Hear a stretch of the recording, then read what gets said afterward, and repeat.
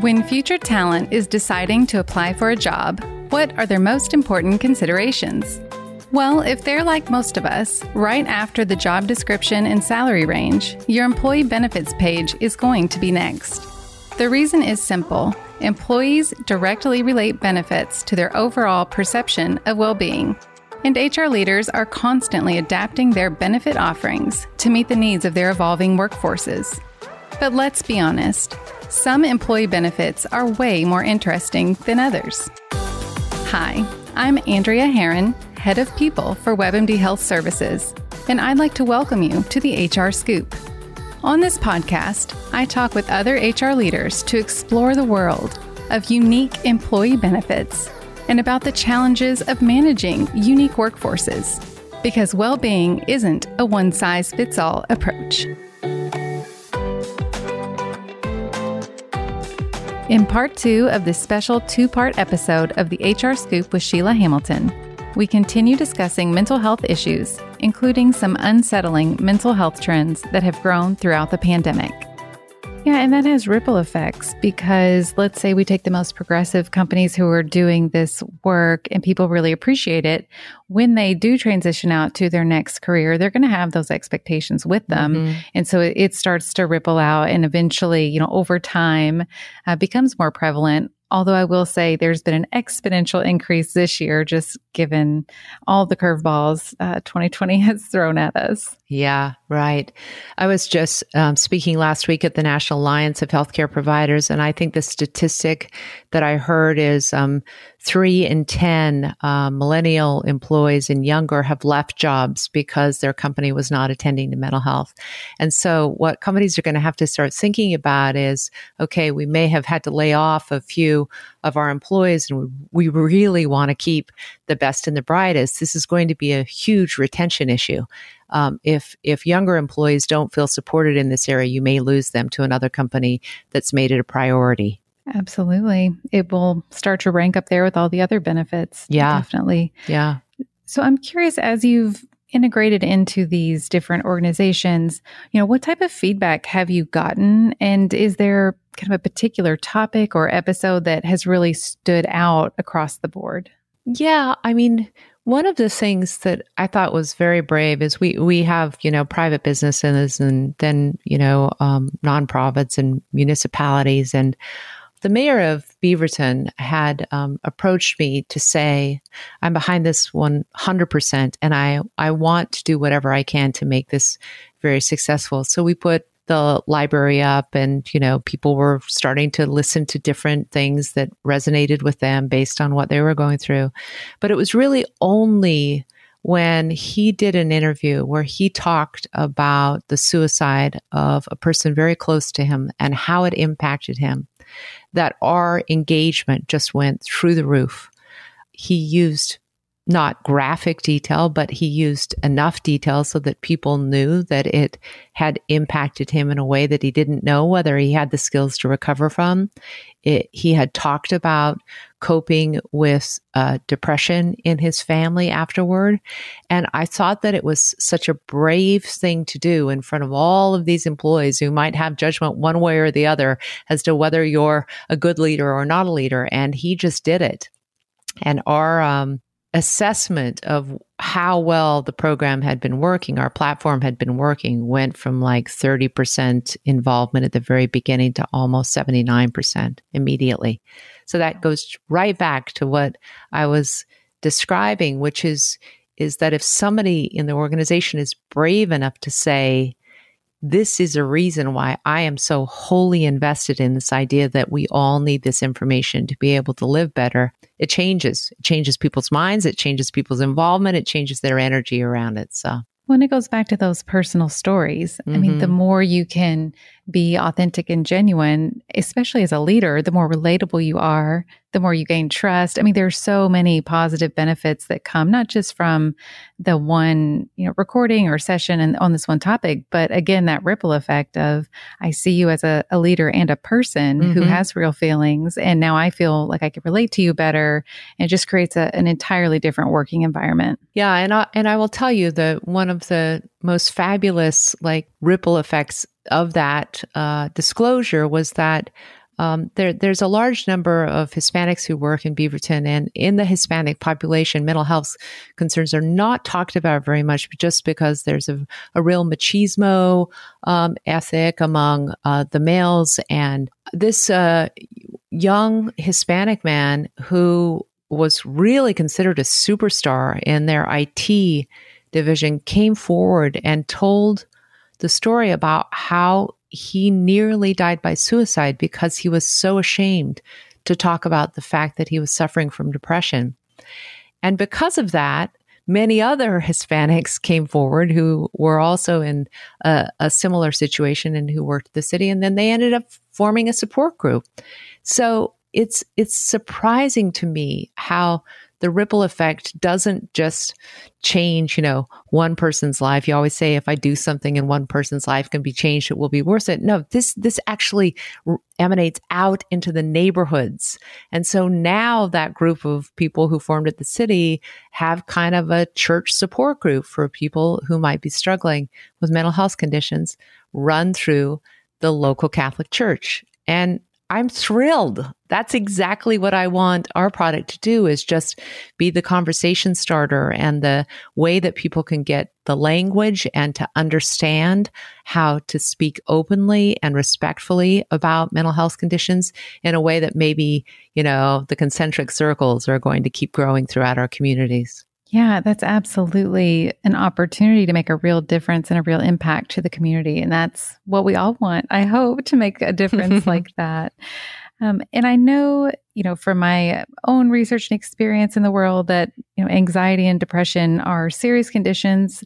And in terms of mental health, they are more common and, more commonly discussed, more recently being destigmatized more and more. But what, in your experience, have you seen kind of pop up as an underrated mental health topic that you don't think is really talked about enough?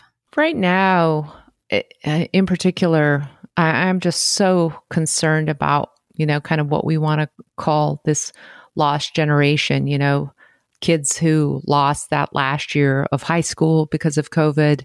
They're going into their first year of college, working remotely, concerned about catching COVID if they are on campus, alienated from the college experience, and also extremely concerned about their economic futures.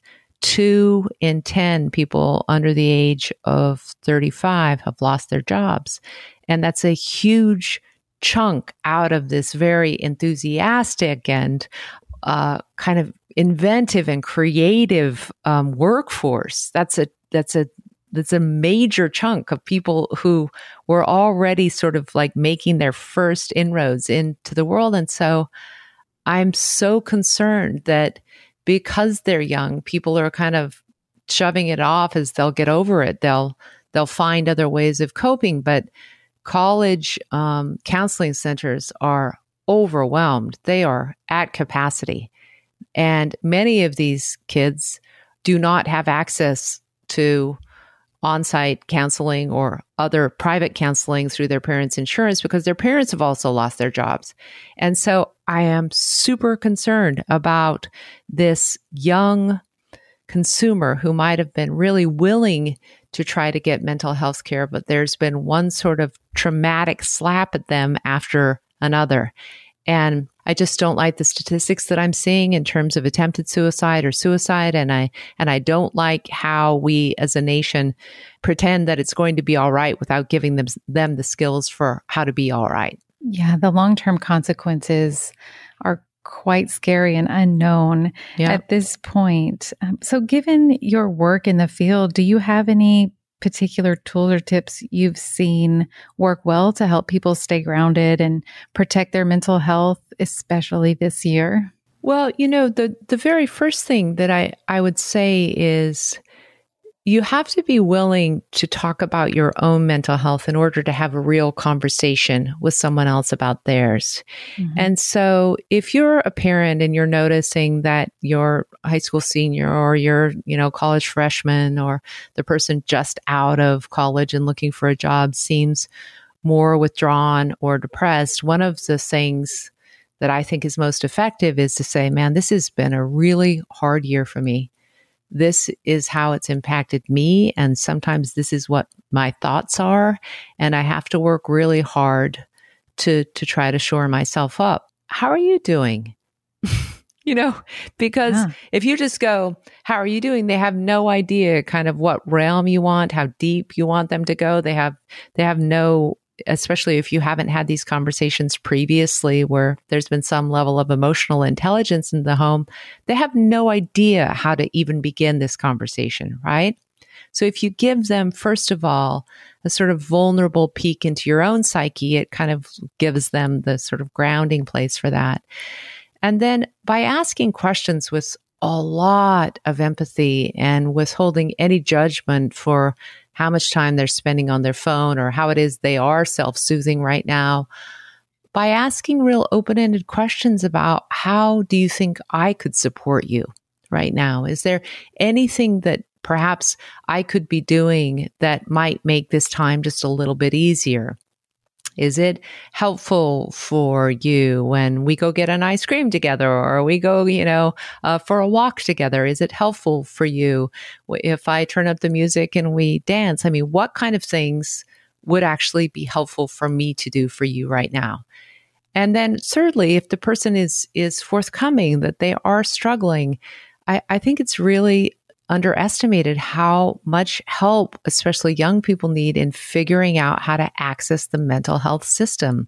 It isn't like when you break your leg and everybody knows to go to the ER, finding who providers are, finding which providers are covered for low income folks, finding which services are free and in the neighborhood is a really daunting task, especially when someone is anxiety ridden or depressed. And so I would just offer to be that person who will help. I can make the appointment. I can check with the insurance. I can check with people that are for free and low income. I can drive you. I can sit and wait in the car. If you want to do it by Zoom, here's how the connection works, and I can make sure you have a laptop to do it. That kind of help is super, super crucial when a young person is suffering, because they're often so confused and so lacking in energy that they don't know how to access the help themselves. Yeah, and to help and make it easy and more accessible, I agree. You're going to have a much better outcome than saying, well, just Google it and do all the research when you're already maybe on the edge there. Yeah. And I do really like your advice about acknowledging, hey, this is a tough time. This is hard, versus falling victim to toxic positivity and brushing it off and just like, it's fine, just get through it, buck up, move along. Right. And also the point of, how are you? Fine. How are you? Fine. Nobody is going to understand that you actually want to go deeper unless you explicitly set it up like that, because we're all wired to be like, yep, everything's great. And in your mind, you're like, it's not great, but you probably don't want to hear how it's really going. Right. So I'm just going to say it's great. Yeah. But I would say, especially for parents right now, just, Mental Health America did a private survey of young people, and the responses are chilling. It's chilling what people are experiencing and willing to tell a pollster, just in terms of about, have you ever thought of harming yourself? We're seeing yes rates that are at a rate we've never seen before in the history of Mental Health America doing these polls. And I really think it's crucial, especially given how many kids can just wear that mask of fine, I'm fine, everything's fine, to dig beneath what fine means. Mm-hmm. Absolutely. Well, thank you for those tips and all of, sharing all of your experience and background with our listeners. We really appreciate it. But before I let you go, I would like to ask you one final question that I ask all of our guests, and that is to tell us something about yourself that other people might not know. I think this is pretty easy since there are very few pictures of this time in my life. So we get more grace, Yeah. But I grew up in rural Utah in a small town, and our family was very much into rodeo. And so from the time I was about 7 years old, I participated in barrel racing and pole racing and junior queen contests all the way into high school as Miss America and rodeo type experience. And so when I look back at that time in my life where I was, on a speeding horse going around arena waving at people with that big cowboy hat on, I think people would be shocked to know that about me. But it's a really fun and exciting time to look back on. And I still love getting on a horse. Anytime there's one available, I'll go on, even bareback.